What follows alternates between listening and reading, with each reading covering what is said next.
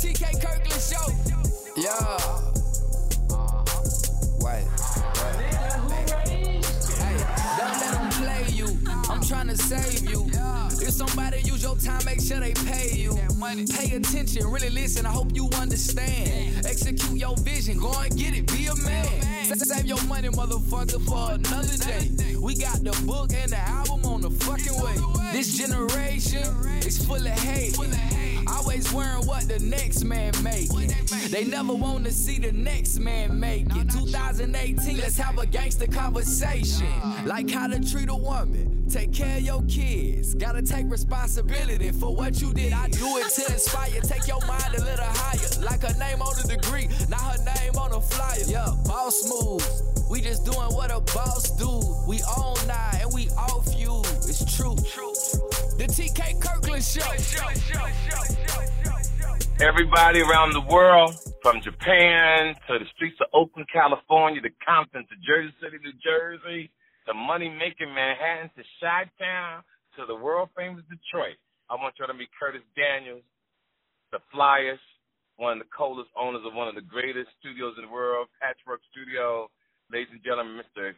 Curtis Daniels is on the show. So, Kurt, I was calling you because I like that you took the time out to tell me that new album I'm dropping is about to be fire on their ass.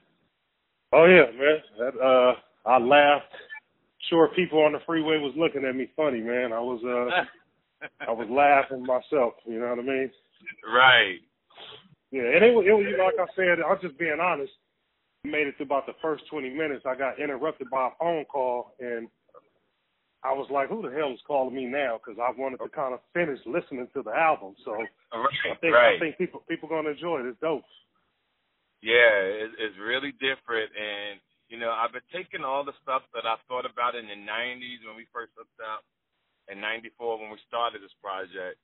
And it's just not a comedy album. It's a hip-hop comedy album. And I like that.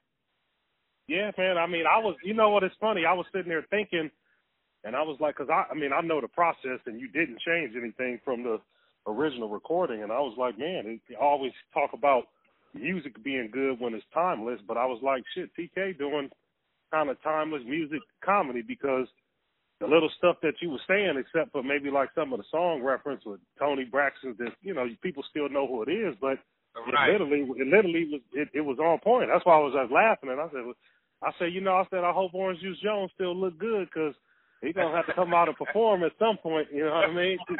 TK going to have to dust him off. He's going to have to put on his trench coat and come on back out. Right. Yeah. I'm just real excited, Kurt, for so many reasons, right? To show perseverance, never giving up, and everything fell into order to make this happen. And it's really not just for me. When I think about it, it's about artists out there who have a vision and a dream that right now, fellas, and people listening, you don't really need a record label. See, because remember I told you I was going to sign with what's the Priority? And I really thought that was going to be the move. And I realized they wasn't doing anything more than what I can do. Like, they wasn't paying for the video. Yeah. I'm paying for the video. I got radio on lock on my own around the world. Right. Yeah, when you told me that, I was wondering. I mean, it's kind of like the analogy is it's just distribution. So it's kind of like, you know, people can get you on the shelf in Walmart, but are they going to spend any money to tell people that your product is on aisle 3 and shelf 4? And, right. You know, getting in the store ain't nothing, because if you get in the store and your product don't move, then they're going to take it out the store. So back in the days, yeah, it used to be hard to get the stuff distributed, but now there aren't any physicals. So unless somebody's doing some marketing or promoting, you know, if they just going to deliver your product, we can do that for $25, man. Right. Yep. So that's what I mean. And I'm just real excited. But we was also talking about I'm sorry, go ahead. No, I want to say one more thing too that I picked up on the album that I thought was dope. Okay. Is that, I mean, I'm assuming you recorded the comedy part live, and it sounded good, because I always can tell a fake laugh track. And right. So I was like, right. okay, because, you know, you kept saying, I got this other audio. It was my first time hearing it.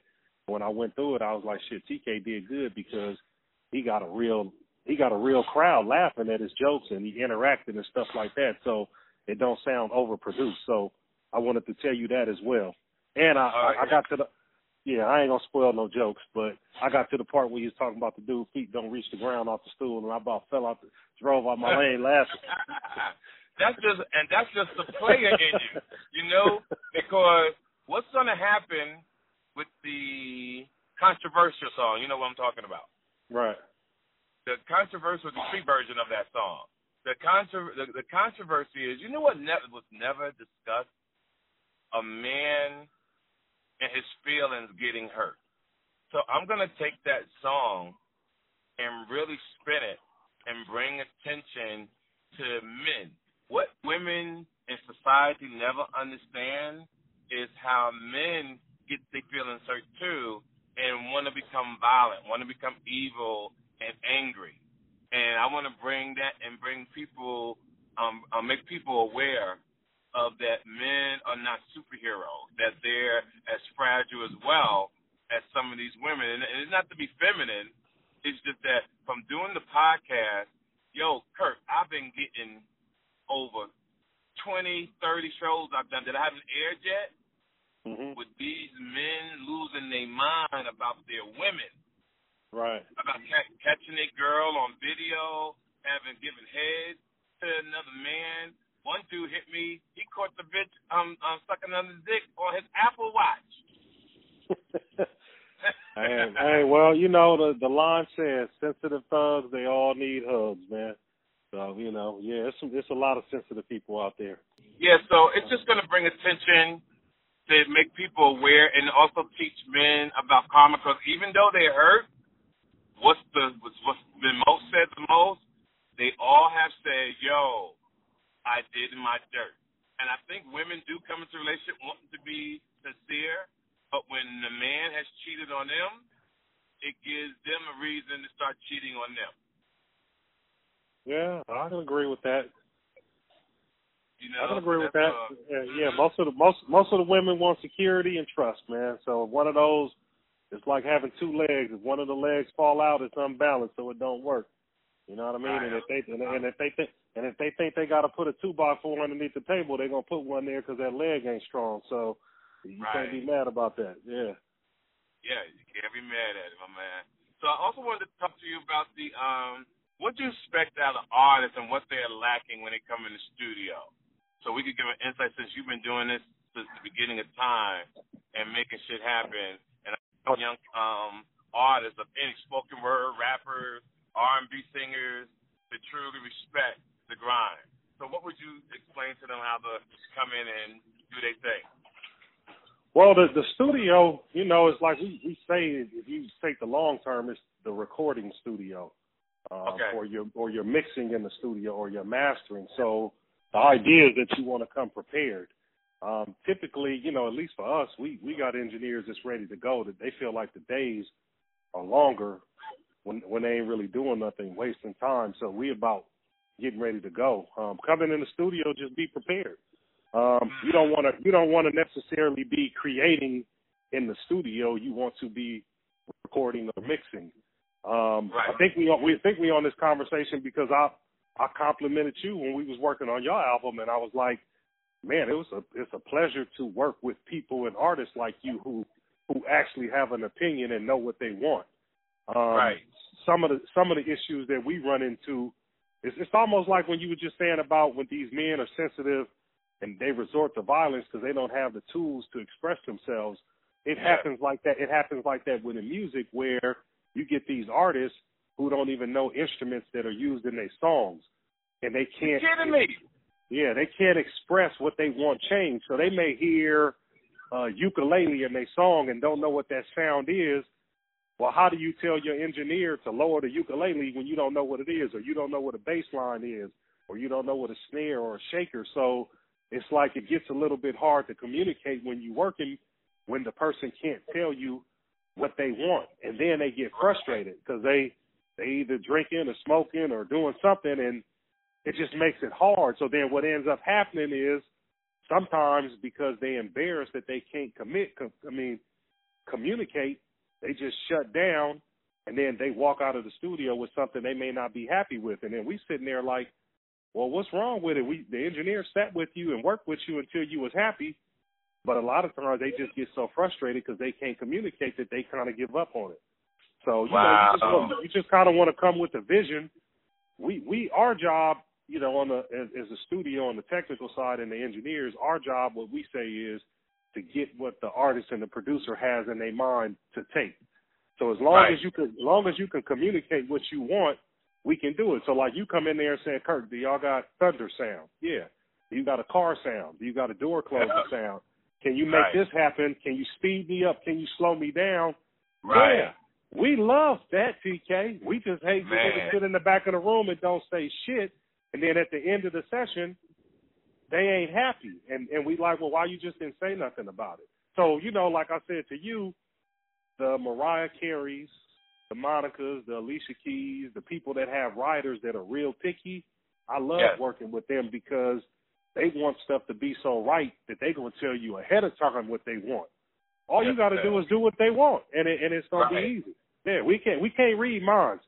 We good, but we can't read minds. Yeah. Because I thought that was a huge compliment you gave to me. Because honestly, for me, learning from back in the studio with Dr. Dre, Teddy Riley, AMG, DJ Quick and them niggas, like I didn't really know I was really paying attention like that. So when I came in the studio, it was just like you saw it. It was natural for me. Yeah, but see, your thing is the first thing you said, you came in the studio. They just don't even want to come in the studio now. They'll be like, I want you to mix my record and won't show up to the mix session. They'll be like, fucking kidding me. That's what I'm saying. You in there trying to go to mastering. You want to hear the edits. You want to hear the rough mixes. You want to do this. And then you got to think, you probably recalled your record, and since people don't know what that means, we mixed it. TK wouldn't listen to it. He heard some stuff he thought they could make it better, so we had to recall it and make changes. Your whole attitude towards the project was, shit, I don't care what it costs. I just want to make it right. And other people is like, hey, I'd rather spend $600 on this belt, but I only want to spend $100 on studio time, and then the music, which is affording you the lifestyle to be able to buy the belt, kind of sucks. So, I think you kind of thought you was bothering us, but we was happy. Like I'll tell you one record, we did a Maybach Music record with Rick Ross, the one that had Erykah Badu, and I think we did. I don't want to exaggerate. I think we did 19 recalls on that record. Damn. Yeah. So your process was cool. We enjoyed it. Okay. We need you to executive produce a rapper so you can run their stuff and tell them how to do it.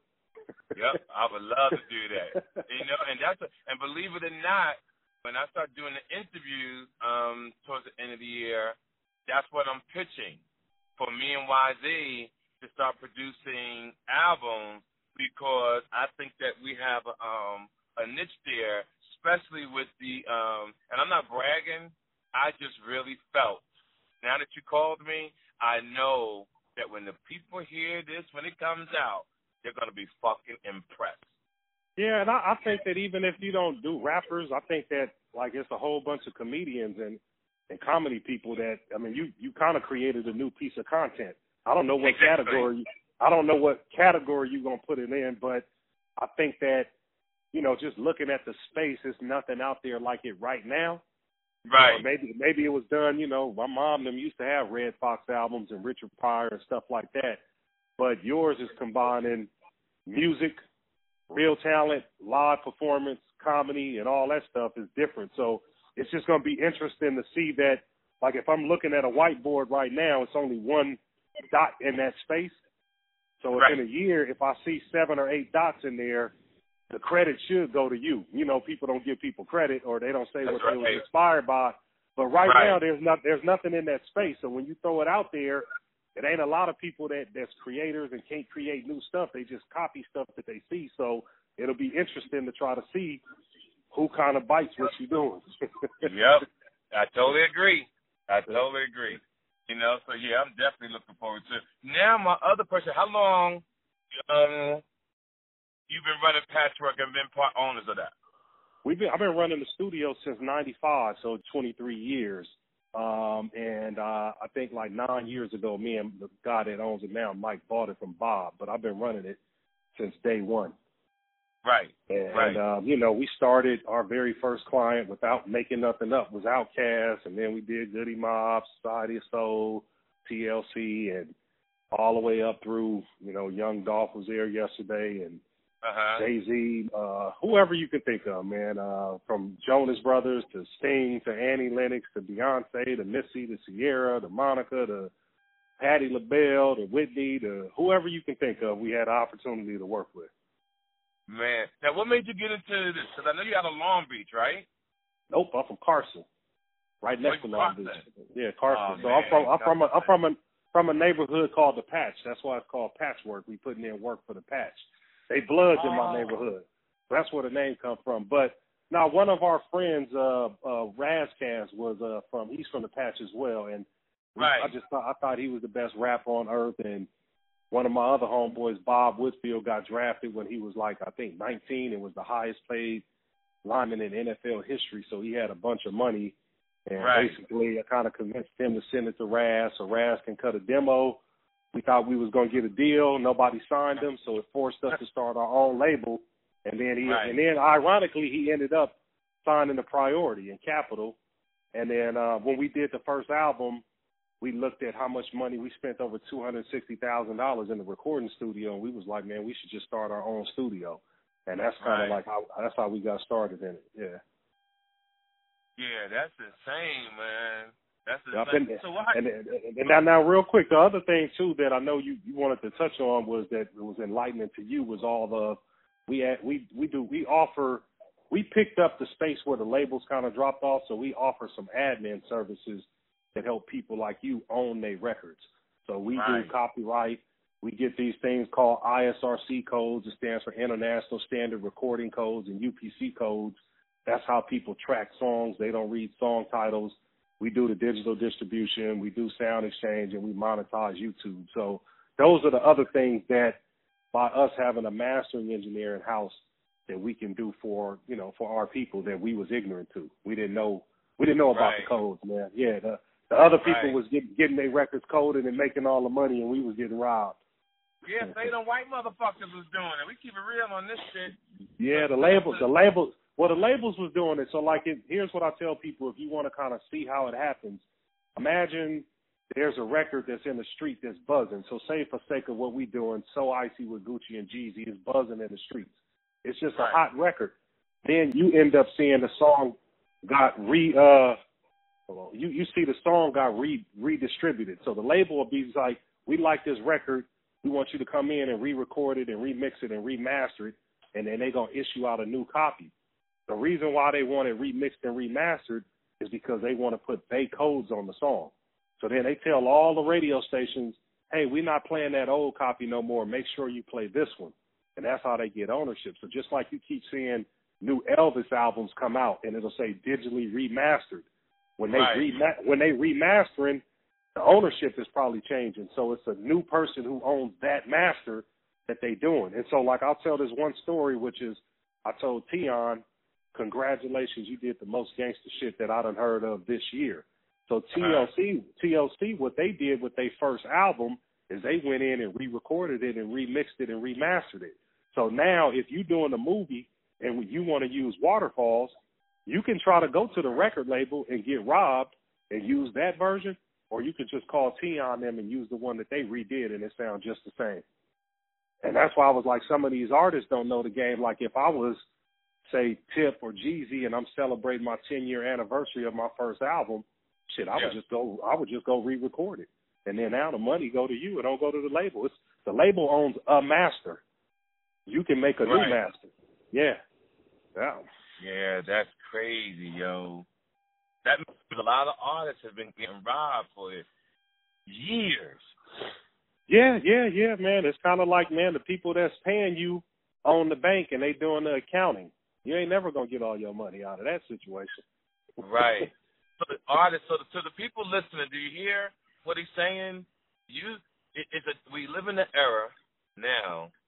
You can be your own fucking boss. The money can come directly to you. You don't need fucking record label. Now let me say this, TK. Now what I will say is the benefit of a record label is you got marketing and you got promotional dollars. So now, you can create and distribute, but if you don't have the money to market and promote and because like I keep saying, we got the first two steps. We creating the product and now we distributing it. But remember, a record deal before was creating the album, P&D, promotion and distribution. So now we got the distribution part, but we don't have the P part. So it seems like if I was giving advice, that's who you need to partner with, somebody that can do marketing and promotion. So now the record label was like, give me X amount percentage of your stuff because we're going to pay for the recording, we're going to pay for the production, we're going to pay for all four things. Now, if they're not paying for all four things, then, those items should come off during negotiation. So if I was going out looking for a strategic partner, I would look for a marketing and promotion company that's going to put a budget behind the project because TK paid for his own recording. He paid for his own mixing, his own mastering. He can pay us $25 for the distribution. Now he needs a partner to promote it and tell everybody that it's available.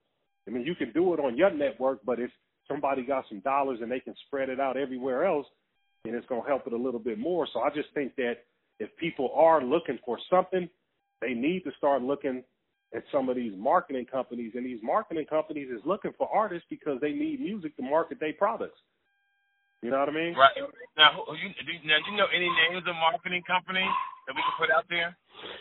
I don't. I mean, I never did that homework because I ain't an artist, but I was like, if I was an artist, that's what I would be looking for because that's the only, like if you looked at the whole totality of the process, it's creating the project, recording it, mixing it, mastering it, doing all the admin paperwork, doing the distribution. Now, once it's everywhere, somebody got to you got to make it known that your project is everywhere, and that's just marketing and promotion. So it's like if you can get with a partner and just be like, look, man, if you can make a budget for me to market and promote my stuff, I'll give you a percentage of the sales. Now you own 100% of stuff as opposed to the label, so you can just cut a deal with them. If you own 100% of everything like you do, then you can say, hey, man, won't you create a marketing and promotion budget, and then I'll cut you in 20% on the sales in all my shows or whatever you want to do. Right. Yeah. That's what I would do. But what I got going for me now is that we start in London. I got every radio station in America who I got a relationship with who's heard this already. They wanted to drop it like yesterday. Like when I was in Miami, Rick Party, who's not on the air no more, he's going somewhere else. He said, I played it for him a couple months ago. He said, TK, can I play this now? He wanted to play it on the radio that day. Right. That's how beautiful. Yep.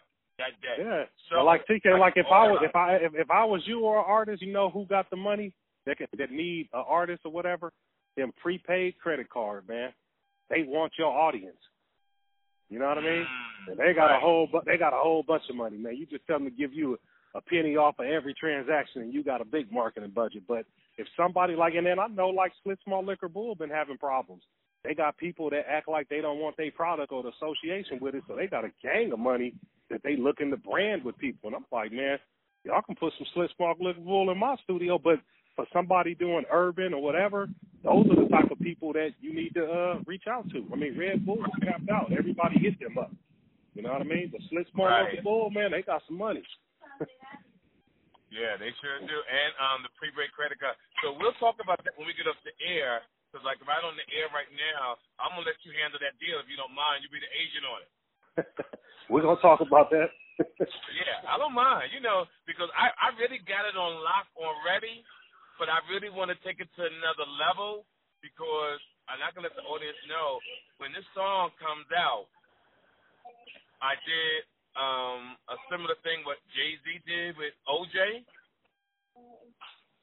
the video. Oh, you did? Oh, homie. The whole first video is animated. Okay.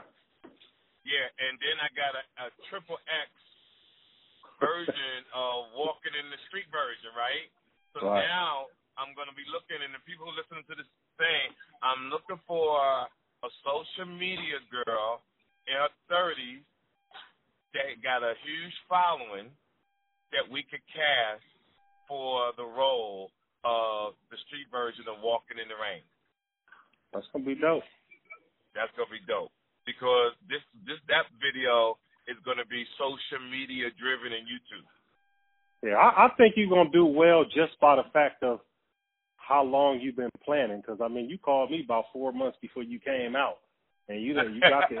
I'm just saying, man, we don't get people that do that. And you was like, look, man, I'm coming on tour in Atlanta. I'm gonna be there in February. This is probably like October, November. And I'm like, TK just talking. He called me, right. Nigga, I'm coming. I'm like, oh, I really better put this on the schedule because this nigga coming. Right. And you know what I mean. But I'm saying it's just mentally to see how you kind of got it planned and mapped out in your mind. It'll just be interesting to see what happened if you actually get an opportunity to execute all your thoughts. You know, right. So I just want to see it happen because I kind of know what you're thinking. I just want to see how it play out and how the response is. And then the other thing, I just want to see if people are going to give you the credit for it. Thank you. Know what I mean? Yeah. That's right. Yeah. That's right. And like you said, and what's interesting when people hear it, they think I did it yesterday. Yeah. Yeah. Hey, well, you know, good comedy and good music is timeless. Yes.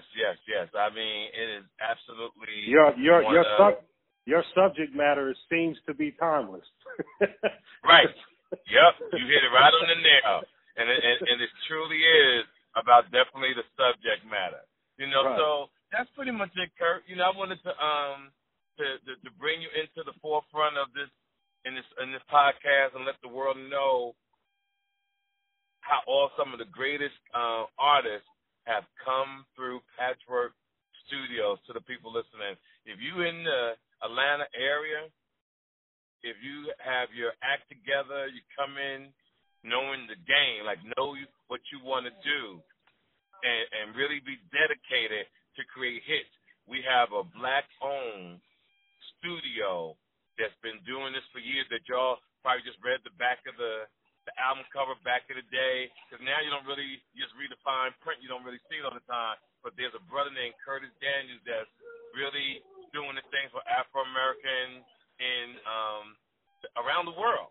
So when you come to Atlanta, let's go down to Patchwork Studio. So, Kurt, give them the phone number, your address, and the times to reach out that they can call and book some studio time, because I think they really like the studio.